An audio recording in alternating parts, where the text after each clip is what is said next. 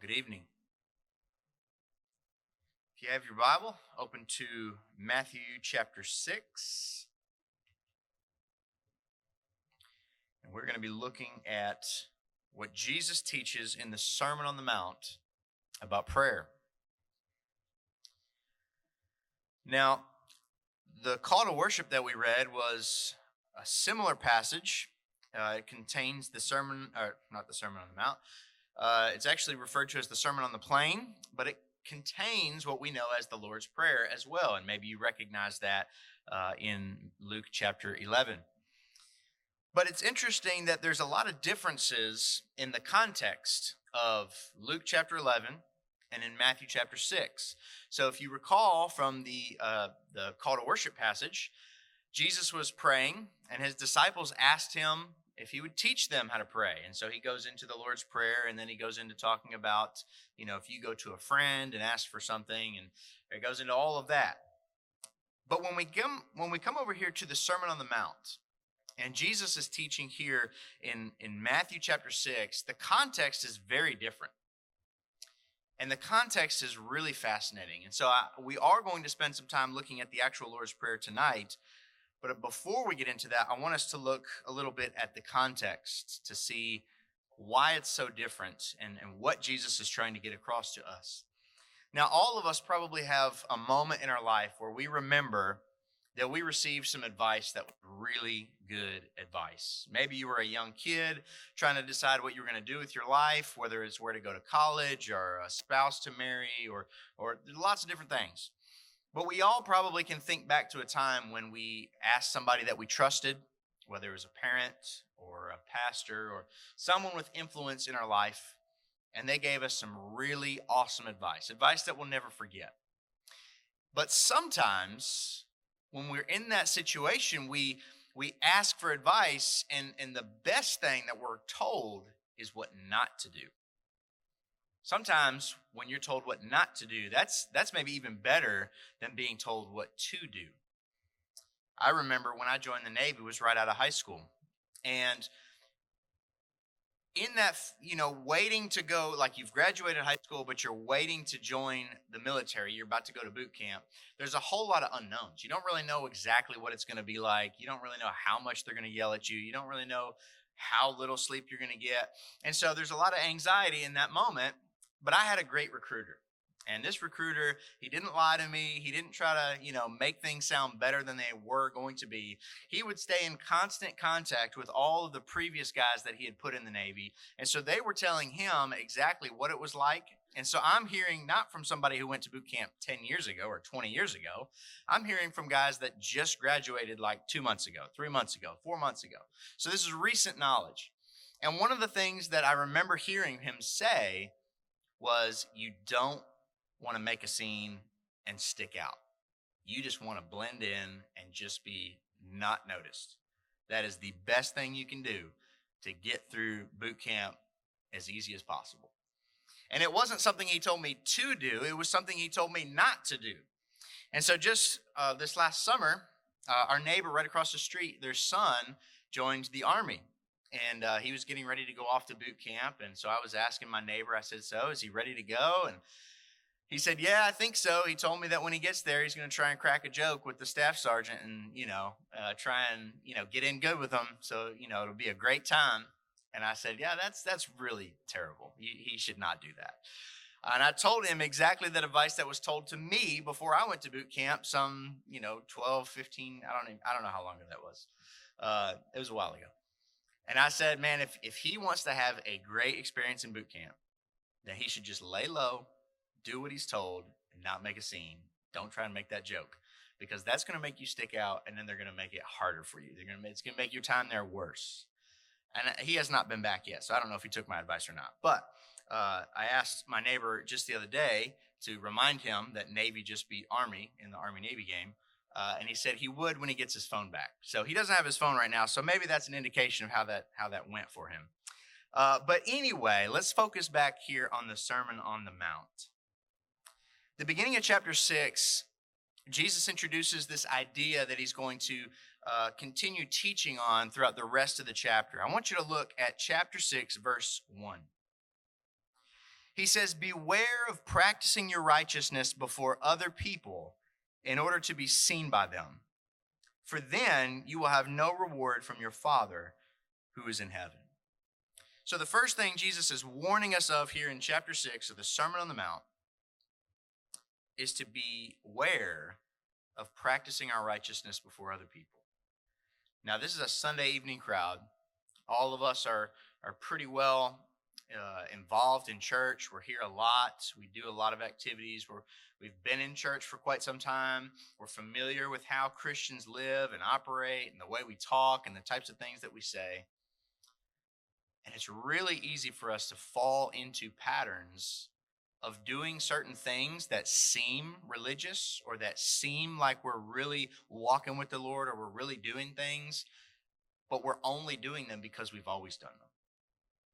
We don't necessarily have the heart behind it that is seeking a desire to honor the Lord in what we're doing. We can fall into patterns of just doing things we've always done because we've always done them.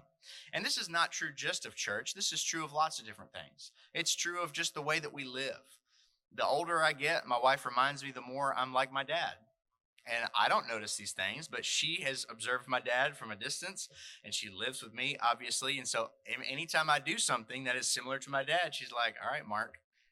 And I'm like, stop, right? Those progressive commercials are onto something. We become like our parents. And Jesus is warning us that we can be that way with the way that we are religious as well. If we're not careful, we can start practicing our righteousness before other people, not because our heart is devoted and desiring to honor him, but just because that's the way we're doing things. Or as he says here, practicing our righteousness before other people to be seen by them. Now there's a whole other category of, right, sometimes we just get into doing things because we've always done them, but sometimes we do them intentionally so that other people see what we're doing. And that is specifically what Jesus is getting at here in the Sermon on the Mount. And so the first topic that he addresses is giving to the needy. And so he says in verse 2, thus, when you give to the needy, sound no trumpet before you as the hypocrites do. Okay, so there's this expectation that followers of Jesus will be generous people. We will give to those in need. But he says, when you do it, don't do it in such a way that you're being noticed by people. Because if that's your motivation, if all you desire and care about is that other people see you be generous to other people, that is your reward. There will be no reward from your Father who is in heaven. So then we get to the Lord's Prayer, and look, we'll pick up in verse 5. He says, and when you pray, you must not be like the hypocrites, for they love to stand and pray in the synagogues and at the street corners that they may be seen by others. Truly, I say to you, they have received their reward. But when you pray, go into your room and shut the door and pray to your Father who is in secret, and your Father who sees in secret will reward you. And when you pray, do not heap up empty phrases as the Gentiles do, for they think that they will be heard for their many words. Do not be like them, for your Father knows what you need before you ask him. We'll get into the rest of it here in just a minute. But the first thing that we need to address and the first thing that we need to ask ourselves is, what is our motivation for praying? Why do we pray to the Lord? Now, a great question to ask ourselves is, when do we pray? And if the answer is only ever when I'm in public and around other believers, well, that's problematic. Because the first thing that Jesus says here is that when you pray, you must not be like the hypocrites. Okay, so he just says in general that there are hypocritical people and you don't want to be like them. Now, we all know who he's referring to. He's talking about the Pharisees. They were very, very outwardly religious, but inside they did not honor God. They were strict about adhering to all the aspects of the law, but yet their hearts were far from the Lord. And we, as believers who have been in church for a long time, we can sometimes fall into that. If we are not careful, if we are not constantly checking our heart and the motivation of our heart, we can become that without even realizing that we've become that. I don't think the Pharisees would have gone around saying, hey, we know that our hearts are far from God, but man, look how awesome we are at obeying. I think they genuinely thought that they were honoring the Lord. But they didn't stop to reflect on where their heart was, what the motivation was for why they were obeying the law. What was their motivation for why they did all the religious things that they did? And so Jesus says that they are hypocritical. And then he says, he explains why they're hypocritical. For they love to stand and pray in the synagogues and at the street corners that they may be seen by others. So this is the second time that Jesus has used this phrase, to be seen by others. He said that with giving to the needy. He says it now about the Lord's Prayer. And if you look forward to verse 16, he says it about fasting. And when you fast, do not look gloomy like the hypocrites, for they disfigure their faces that their fasting may be seen by others. There's a real threat to us as believers that we practice our religion in order to be seen by others.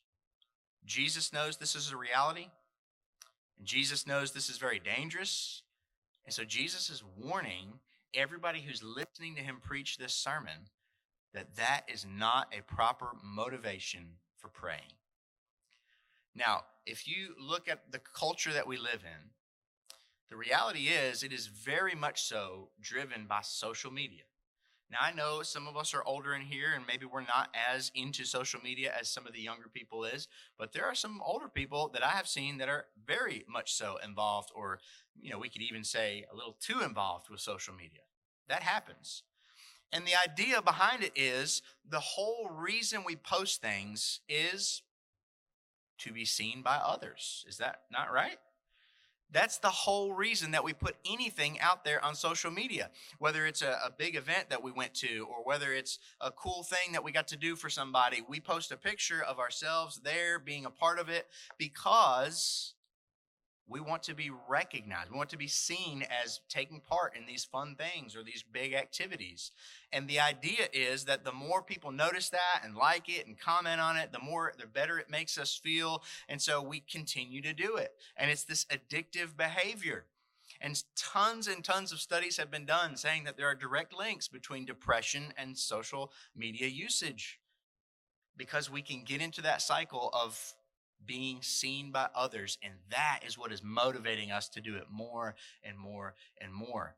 And so what's amazing to me is that we're reading the Sermon on the Mount that Jesus preached way back when he lived in like 2,000 years ago, and it is so relevant for you and for me in 2021. We are so tempted by our culture to live in such a way that we are seen by other people.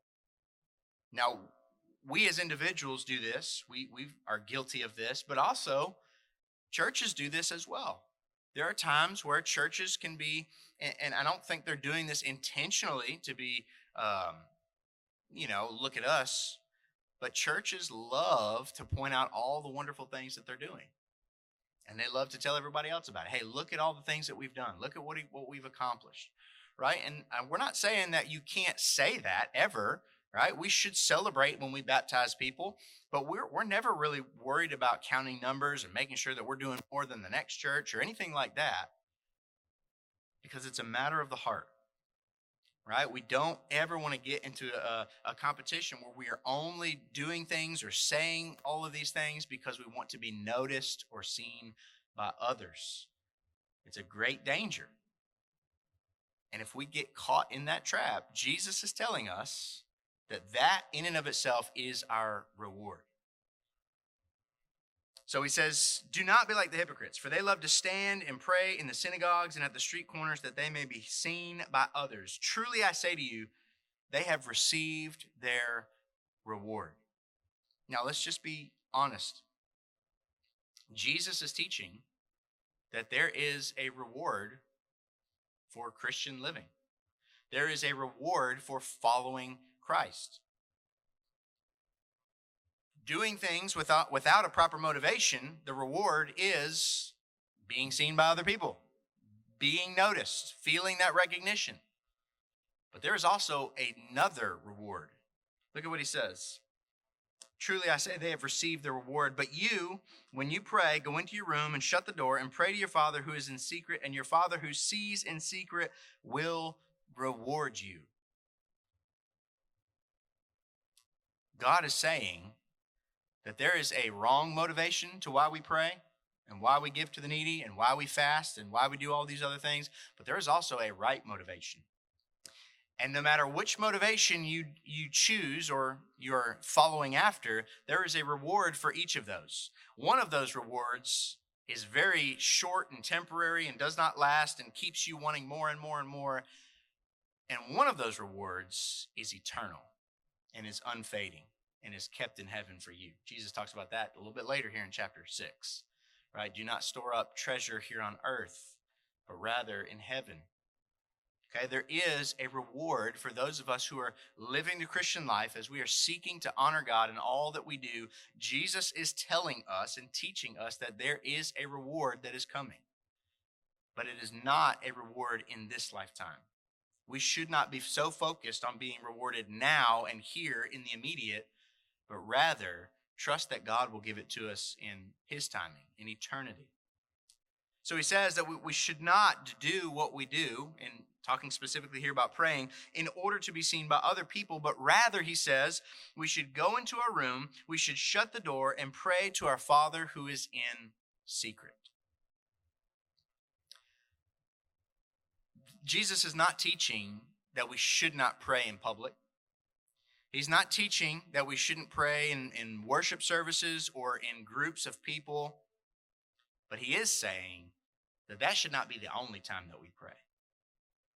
When we gather on a Wednesday night and we pray in a group setting downstairs, or even tonight, when we raise our hands and lift our prayer requests, and when we pray together as a church, Jesus is not saying that those things are wrong. But what he's warning us is that if that's the only time that we pray, something might be wrong. Something might be wrong there.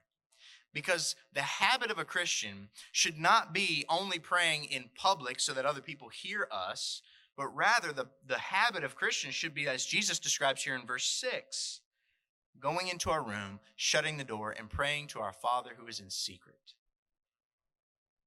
You see, when we do that, nobody else even knows that happened. Sometimes when we do things and nobody's around to see it, we're like, oh man, nobody even saw me do that awesome thing. Right? And it's almost like disappointing. Like, oh, well, I'll never receive any recognition for that. But look at what he says. Your Father who sees in secret will reward you. We also need to be reminded tonight that God the Father sees everything. He sees in secret. All those things that you did, and maybe you thought somebody was watching, you thought you'd get a little recognition, and nobody noticed, God noticed. All those prayers that you prayed all by yourself, maybe nobody else heard, God heard.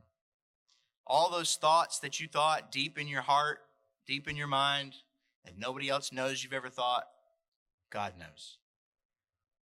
And God rewards those who seek him in secret.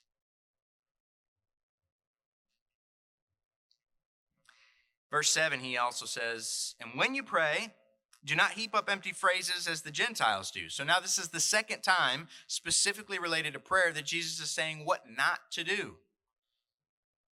He says, do not heap up empty phrases like the Gentiles do, for they think that they will be heard for their many words. Do not be like them, for your Father knows what you need before you ask him. I think oftentimes we get into the thought of thinking, or the line of thought, that the more or the longer that our prayer is, the more spiritual it is, or the more powerful it is, or the more big words we use when we pray, the more effective our prayer is going to be. But there's not a single verse in the Bible that supports that idea. I think that's just come from religious people hearing other people pray for a long amount of time, and we just think, man, that sounds really good. Or we hear somebody pray and use big words and all of that, and we think, man, that person is, man, they are a prayer. We were even at camp one year. I don't even remember what year this was, but one of the camp pastors, every time he prayed, he was quoting scripture, a lot of scripture as he prayed. And I remember thinking at the time, like, man, that's awesome. I love that. But I don't know anything else about his prayer life. So if that's the only time that he's praying and he's quoting all this scripture, maybe to flex on us that he knows all this scripture, he's got it memorized in his heart, then that's terrible. Now, hopefully he's got all that scripture memorized in his heart because of Psalm 119:11. I have stored up your word in my heart that I might not sin against you. And it just naturally comes out as he prays. But Jesus is saying if the only time that we pray is in front of other people to be heard by them, that's not good. And now he says, don't fall into the trap of thinking you need to heap up empty phrases. Maybe you've heard people pray certain things, or you've heard certain phrases that people use in your prayers all the time, so you start using them because it sounds better and it sounds more religious, or it sounds more like, we're a better prayer or we're a better Christian if we say those things. And Jesus says, don't do that. You don't have to pray specific words, specific phrases for a certain amount of time in order to be heard by God. As a matter of fact, he says, do not be like them. And here's why. For your Father knows what you need before you even ask him. God already knows everything that you're about to pray for before you even pray. That's kind of comforting.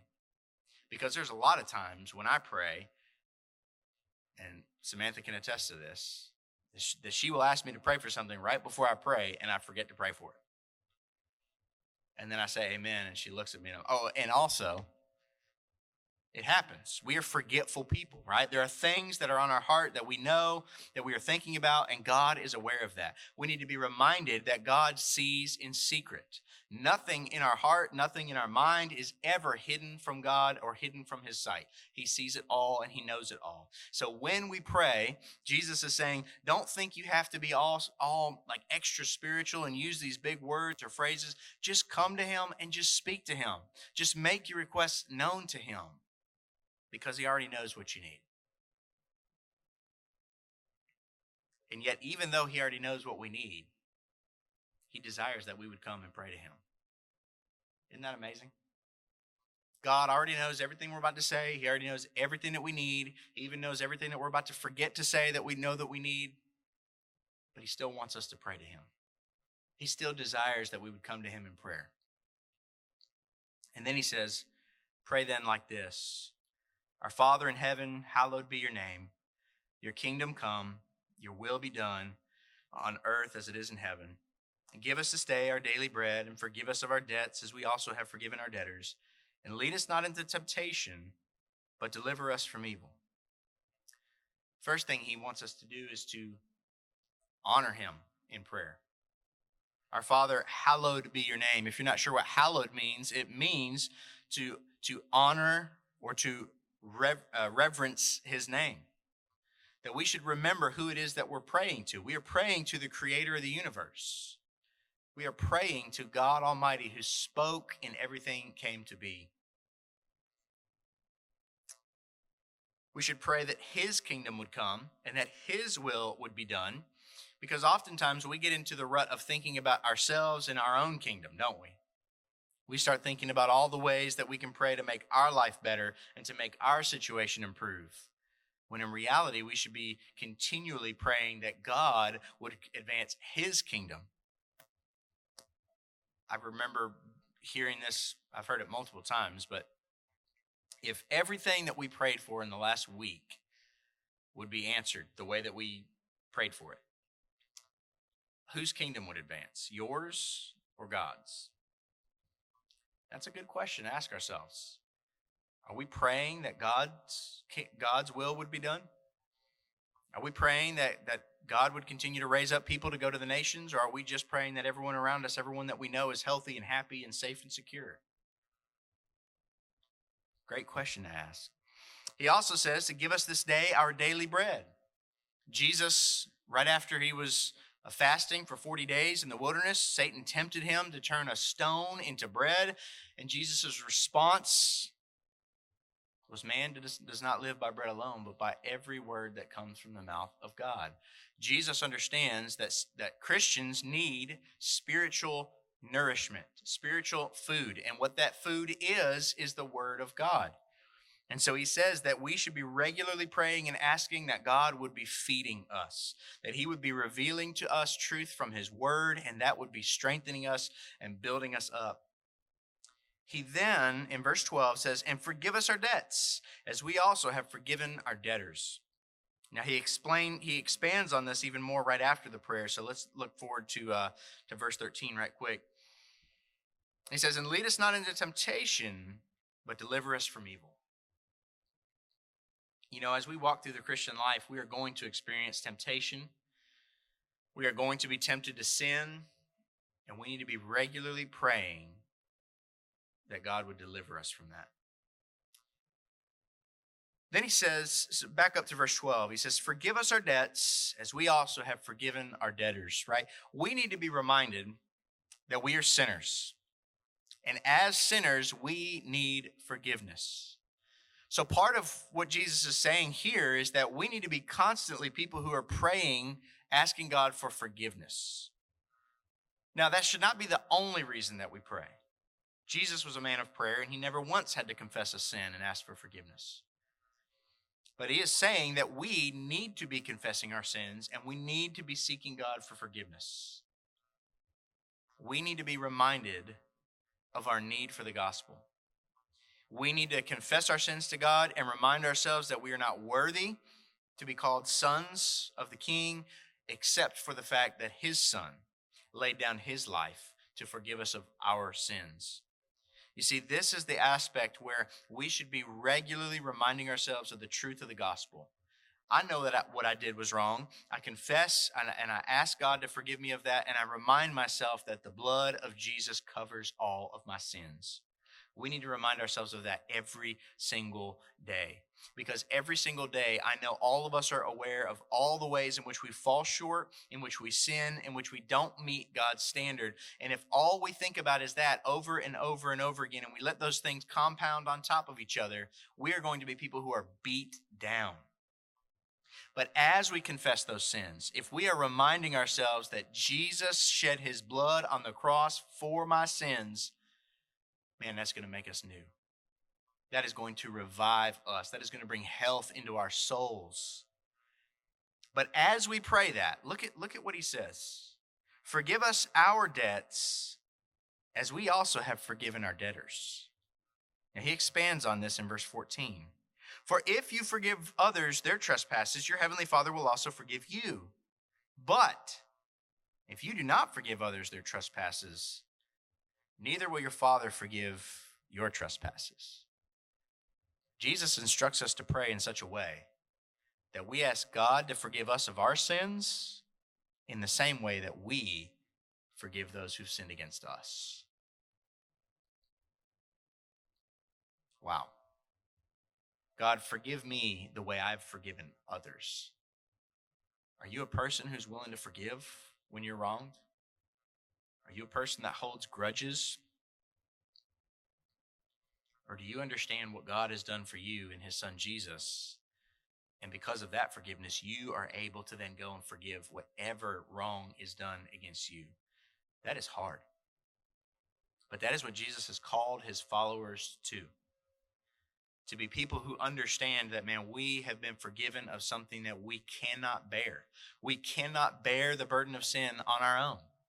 And because God has sent his Son to lift that burden and to bear that himself, then he says that we also then should be those who forgive others.